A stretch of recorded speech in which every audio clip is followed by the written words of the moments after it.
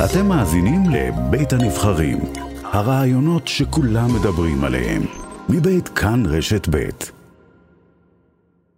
ומדליקת המשואה האחרונה שלנו נמצאת הרחק מהאולפן בתל אביב. היא בת 25, בגיל 18 עלתה לארץ מאוקראינה, בעיקר כי היא רצתה להתגייס לצה"ל. היא שירתה במשטרה צבאית, רצתה ללמוד רפואה, אבל בסוף התגלגלה להייטק. בסוף פברואר 2022, ערב פלישת רוסיה לאוקראינה, היא עבדה באודסה בחברת הייטק ישראלית. בעקבות המלחמה, יצאה מאודסה והיא מאות אלפי פליטים עשתה את המסע בקור המקפיא, לקישינב שבמולדובה, משם לצרפת ואז לישראל. בדרך היא פגשה את הפנים של המלחמה הזו. המוני פליטים, ובעיקר פליטות, צעירות ומבוגרות, עם ילדים ואפילו עם נכדים. היא הבינה שיש לה כלים ויכולות שלרבות מהן אין, והיה לה ברור שהיא חייבת לעשות עם זה משהו, ויחד עם חברה היא התחילה לפתח אפליקציה להגנה על נשים פליטות מסחר בבני אדם ושידול לזנות. ואז היא נסעה שוב לפולין, ועכשיו היא בגבול פולין-אוקראינה, באחד המרכזים שהוקמו למען הפליטים, שלא מפסיקים להגיע מאוקראינה תחת המלחמה, ומשם היא מדברת איתנו היום. שלום למדליקת המשואה של סדר יום, אליסה ויסוקי. שלום. מה שלומך? תודה, אני בסדר גמור. מה איתך? אני בסדר. איפה אנחנו תופסות אותך הבוקר? איפה את נמצאת? אני עכשיו נמצאת בלביב, האמת. כבר שלשום הגעתי. איפה? לביב, זה מערב אוקראינה. בלביב. לביב, כן, בדיוק. כאן אני הגעתי לפה לתקופה מסוימת, לא יודעת איזו תקופה, אצלי הכל זה כזה בלתי צפוי. להיות קצת עם הבן זוג שלי, אני לחצתי עליו שהוא יעזוב את אודסה כי קצת דאגתי לו, אז עכשיו אנחנו כאן ביחד עובדים על אפליקציה, ואני ממשיכה עם הפרויקט. אני כאן בעצם הולכת להכיר ארגונים שהם מקומיים גם של ישראלים, בשביל לחקור קצת שטח כאן, ואז נראה איפה אני אעשה שוב. אנחנו מדברות איתך, פחות או יותר מהרגע שנמלטת מאודסה, התחלנו ללוות אותך שם אז במסע שלך. אם הייתי מדברת איתך לפני 3 חודשים, היית מעלה על דעתך שהיית נמצאת היום איפה שאת נמצאת? לא, לעולם לא, ממש לא. מה יותר בלתי צפוי מהכל, מעבר למלחמה עצמה, שהיא כמובן הדבר הכי נורא? נראה לי בלתי צפוי זה בעצם כל מה שאני עושה, כל מה שאני הספקתי לעשות בערך חודשיים, מאז שהכל התחיל.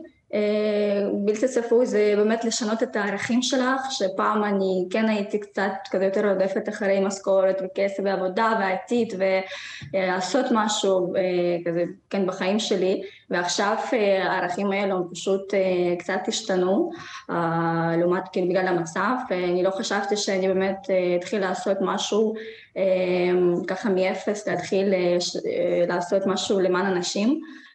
תמיד חלמתי לעשות בחיים משהו באמת שהוא מאוד מאוד עם ערך גדול. אני לא חשבתי ולא ציפיתי שבדרך אני אפגוש כל כך הרבה אנשים מדהימים שיש להם ערכים מטורפים שהם באמת בעד לעזור לאנשים והם עושים משהו, ואני מאוד שמחה שפגשתי אותם אנשים, זה באמת מזל בשבילי. במקום האחרון שהיית בגבול פולין, דיברנו איתך פעם קודמת, מה הכי הרבה, מה הדבר המרכזי שהפליטים והפליטות זקוקים לו יותר מכל דבר אחר, ממה שראית? מידע. עכשיו באה פליטה.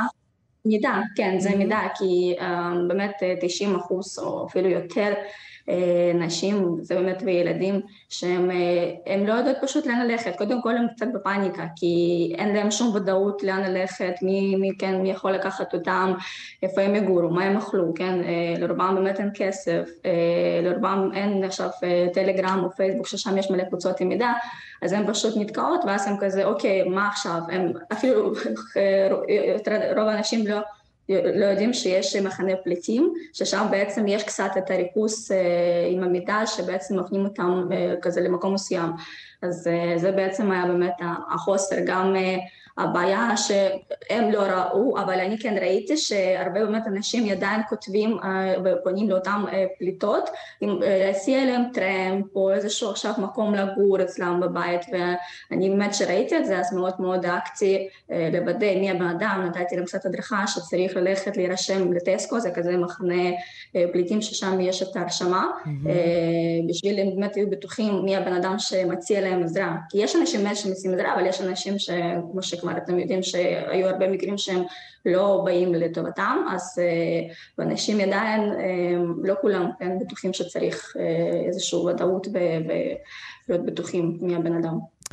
ובעצם על הדבר הזה חשבת פעם ראשונה שראית את הפליטות והפליטים בפריז, זה עלה לך לראש אז, העניין הזה של בעצם יש כל כך הרבה אנשים והם כאילו כל כך בסדר וכולם רוצים לעזור, אבל אתה לא יודע בעצם, בעיקר לגבי נשים וילדים, מה עלול לקרות.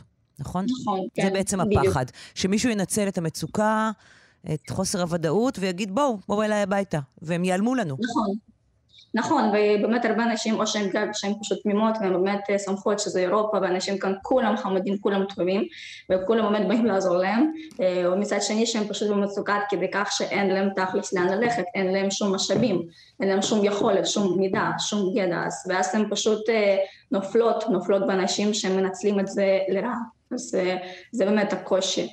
גם קושי חוץ מעכשיו חוסר מידע אלו שאין להם לאן ללכת, יש גם אנשים שכבר נמצאים באירופה, במקומות שהם כן הצליחו למצוא, אבל הבעיה שאין להם איפה לעבוד, כי רוב האנשים הם גרים באמת במקומות מאוד מאוד רחוקים מהערים גדולות, ויש שם באמת את האופציה למצוא עבודה, או להיות באיזושהי כזה כאילו חברה, ולעשות משהו, הם פשוט שם יושבים בביתים, הם לא יודעים בעצם מה לעשות, איפה להרוויח כסף, כאילו איך למצוא את עצמם, שזה גם אחד הבעיות המרכזיות שאני כן פגשתי. מה הלאה? את יודעת מה הלאה, או שזה עוד לא ברור? נראה לי לאף אחד לא באמת ברור מה הלאה, כי זה משהו שגם אני לא יודעת עם עצמי, כן, מה הלאה, אני לא עכשיו מתכננת שום דבר אפילו למחר, כי זה באמת מאוד מאוד קשה, הדברים מאוד משתנים מהר, יש דברים חדשים ויש דברים שכל הזמן מתעדכנים. אני יודעת שדבר היחיד שאני כן באמת יכולה לעזור זה קודם כל לספק להם מידע, אז זה מה שבעצם אני עובדת. דבר שני זה אפליקציה, מה שאנחנו עכשיו מפתחים, זה אפליקציה שהולכת לרכז את כל הארגונים, כל העמותות, שהם יהיו במקום אחד, שיוכלו לשתף אחד השני, שיוכלו בדרך מאוד פשוטה על ידי מפה וקטגוריות למצוא אותו ארגון או אותה עמותה שיכולה לסייע לפליטות בכל מיני מקרים, מתנדבים שבשטח במחנות פליטים יכולו להשתמש בה, גם פליטים עצמם, גם יכולו להוריד אותה ולהשתמש. האפליקציה כמעט מוכנה, יש לנו כבר MVP, יש גם עוד חברה אחת שהיא גם עוזרת לנו, אולי בהמשך אם נעשה עוד רעיון אני אוכל להגיד את השם כרגע, אנחנו רק בדיוק כזה כן משא ומתן. אז נאחל הרבה בהצלחה, גם בפיתוח של האפליקציה וגם בכלל בכל מה שאת עושה שם.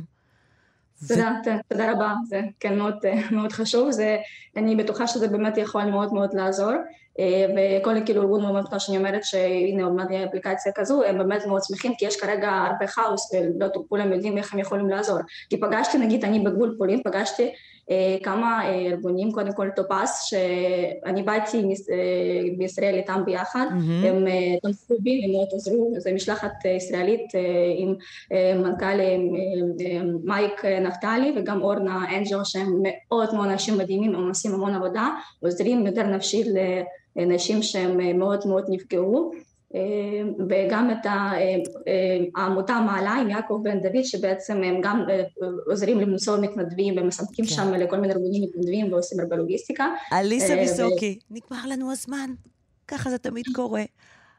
המון תודה שדיברת איתנו, המון בהצלחה במה שאת עושה, תשמרי על עצמך שמה, לביב זה אמנם לא בתוך המלחמה, אבל בכל זאת, תודה רבה, אנחנו נמשיך ללוות אותך. תודה, סליחה, מצטערת, כן, סליחה, תודה. הכל טוב, תודה רבה, תודה רבה לך.